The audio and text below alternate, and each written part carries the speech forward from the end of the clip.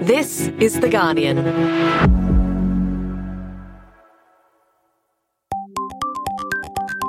Hi, this is Guardian Australia Reads. I'm Jane Lee. Every week we ask Guardian Australia's editors what their favourite articles are, and then we read them aloud for you. Today, a rural community in Taiwan that came together to take on the coronavirus in spite of their under-resourced health system. But their anger at authorities' handling of the pandemic still remains. Bonnie Malkin is Guardian Australia's international news editor.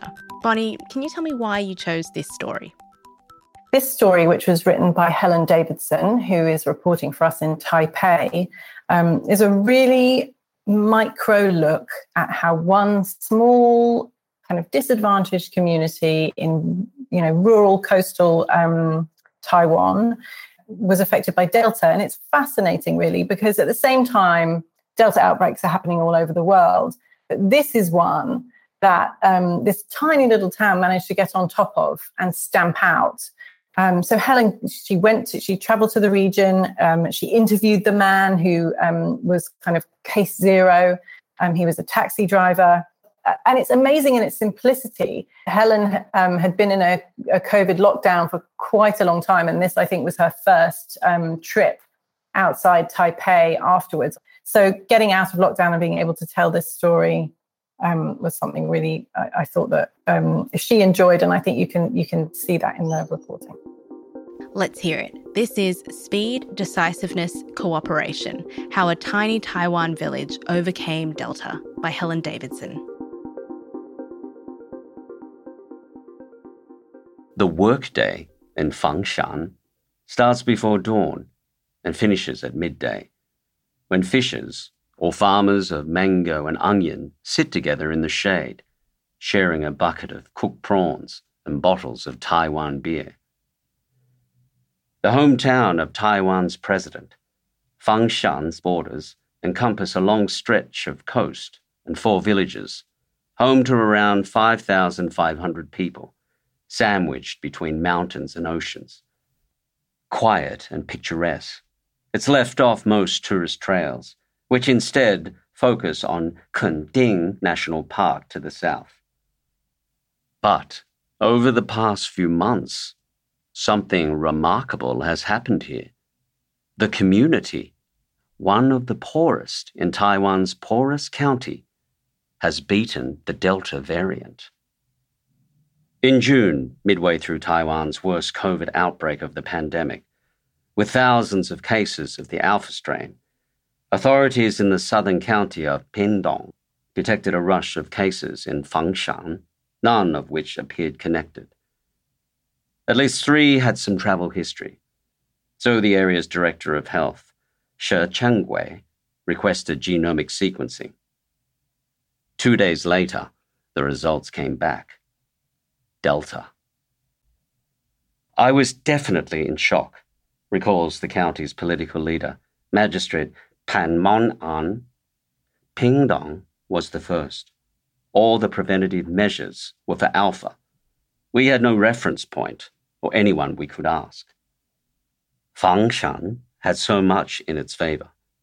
A low-density rural population with an outdoor lifestyle and high community compliance. But it also had a lot against it.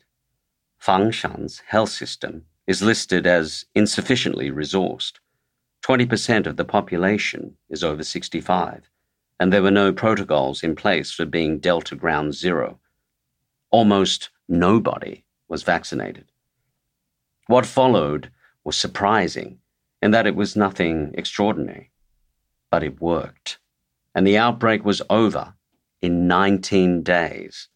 The cluster would stop at 17, with 1 fatality. The first patient identified was 63-year-old Jiang Fengnan, one of his village's 3 or 4 taxi drivers. Other early cases included a 56-year-old woman and her 8-year-old grandson, both recently returned from Peru and quarantining at home. Delta spreads quickly. A total 667 people were quarantined or hospitalized as cases or close contacts. Jiang's contacts alone, identified through a notebook he kept of his daily interactions, numbered around 100 and included passengers, friends and family, and their friends and family. Zhang is believed to have caught the virus from a passenger he drove to hospital, who caught it from their partner, who caught it while taking out the garbage and having a fleeting chat with the boy next door who had been to Peru. A couple in Fangliao, 50 kilometers away, are suspected to have caught it when they sat in the same hospital waiting room as the pair who'd been to Peru. The 72-year-old wife died on the 21st of July.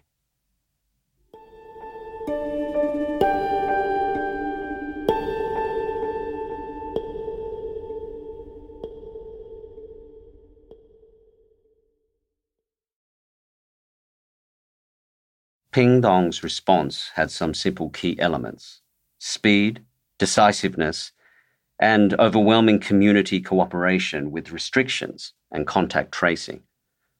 Shi says a local response with central government resources was key, as it limited bureaucratic delays. But the people's cooperation and existing pandemic hygiene, masks and hand washing, gave us a lot of time to react. Before the genomic test results were back, Magistrate Pan announced a 3-day soft lockdown of Fenggang and Shanyu villages over the community loudspeaker, and boxes of food and daily necessities were delivered to each household. Authorities established a command center, and Pan, Shi, and senior health officials spoke nightly to discuss and enact new measures. We felt like soldiers being assigned missions, says Lu Monglun, who led the command center. More than 14,000 people were tested, some reportedly lining up for kilometers. The central government redirected 1,200 vaccine doses for all adults who had tested negative. 3 days was spent disinfecting the villages. People were scared, says Dai Fengxian, Fangshan's health clinic's head nurse, who led contact tracing investigations.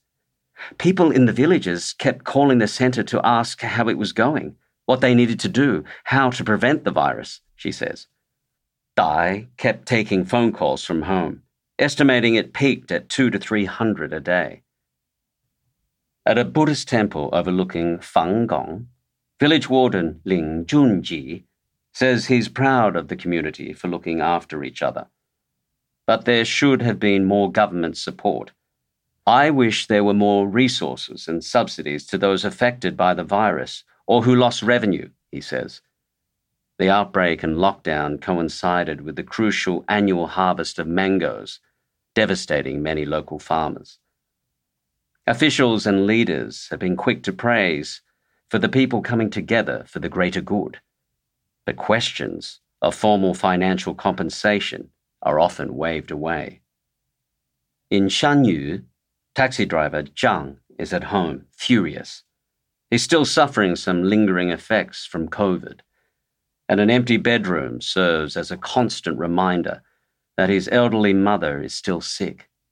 He says he hasn't received a single follow-up call since he was discharged 2 months ago and was turned down for financial help for his mother's care.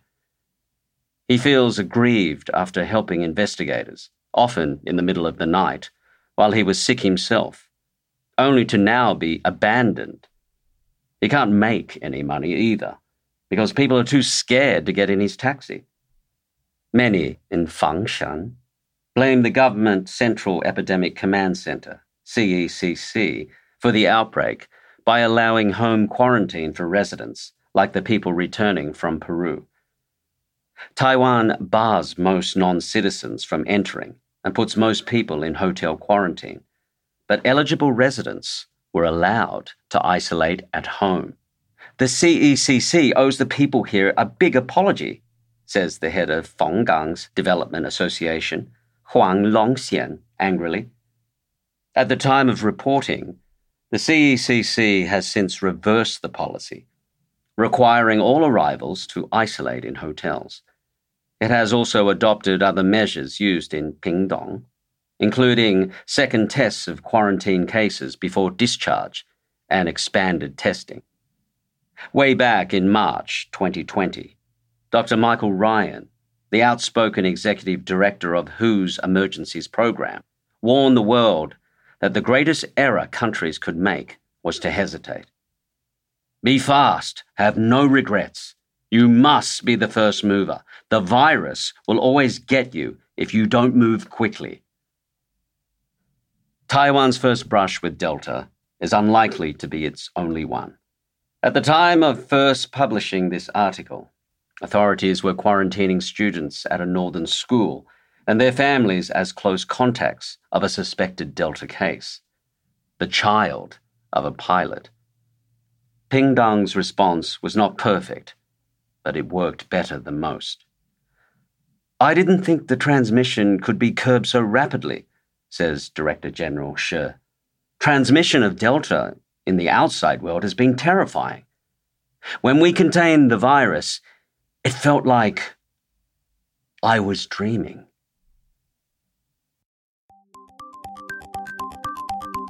That was Speed, Decisiveness, Cooperation, How a Tiny Taiwan Village Overcame Delta by Helen Davidson.